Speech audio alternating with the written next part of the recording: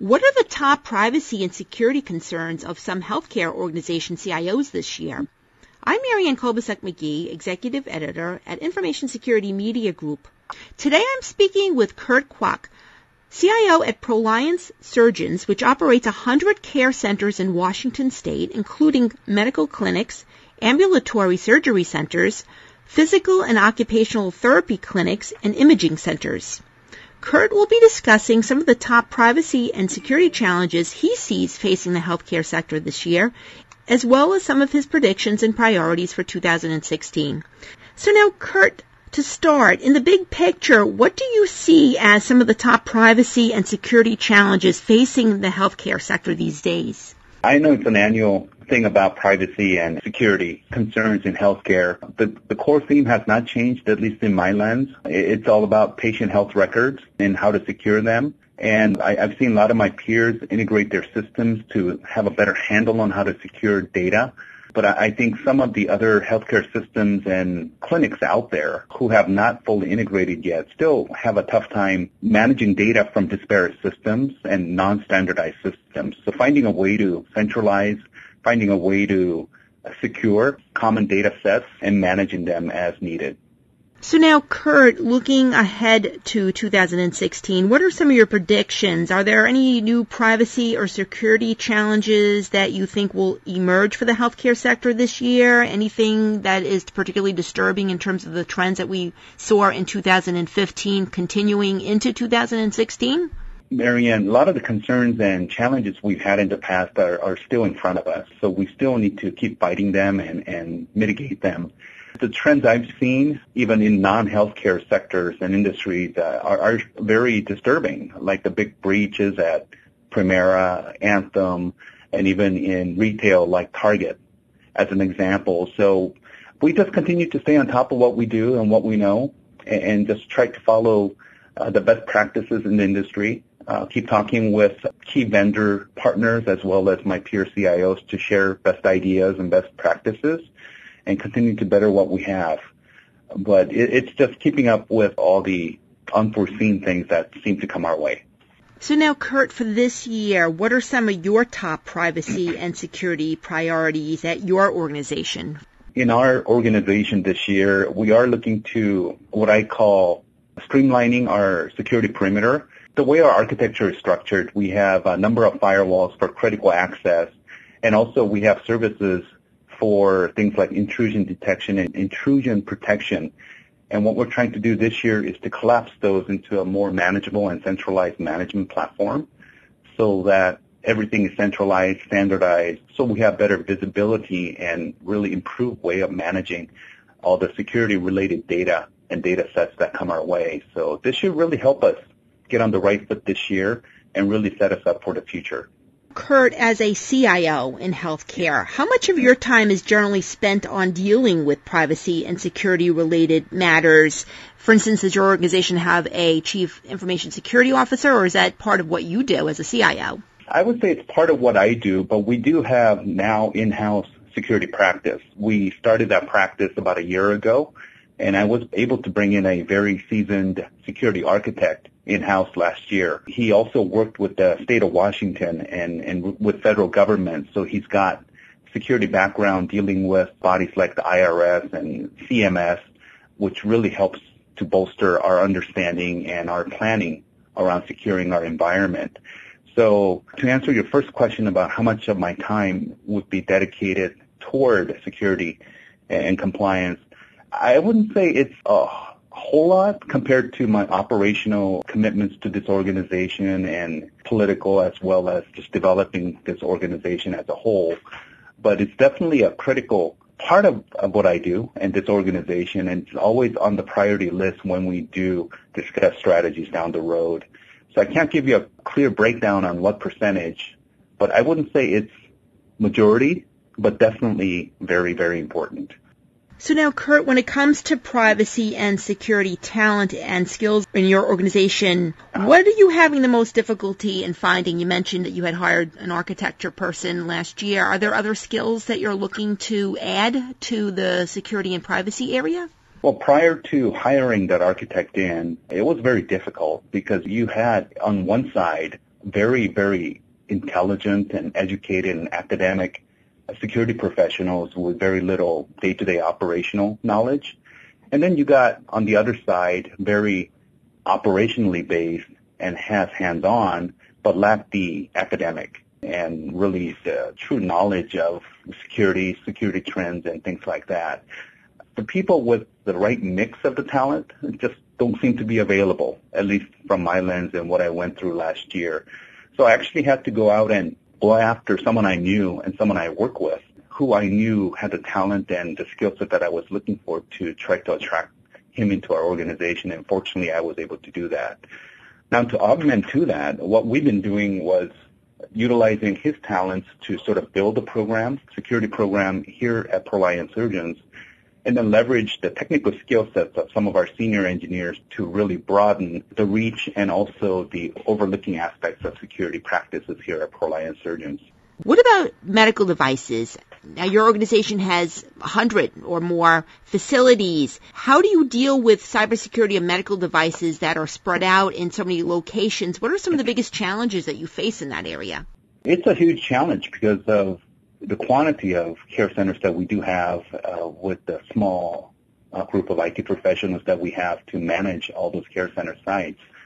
So one of the biggest challenges that we're continuing to mitigate but have a better handle on over time is the fact that the practice of the care centers going out and purchasing and bringing in their own medical device has slowed down pretty significantly.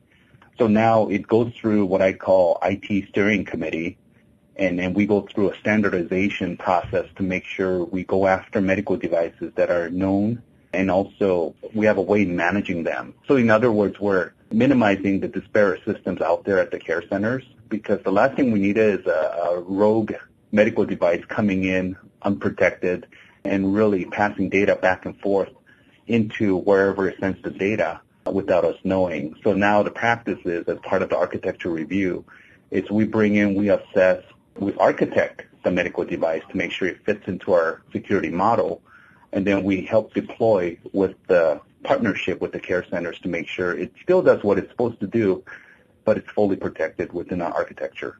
So now, Kurt, Congress has been focusing a lot of attention these days on electronic health record interoperability and secure data exchange.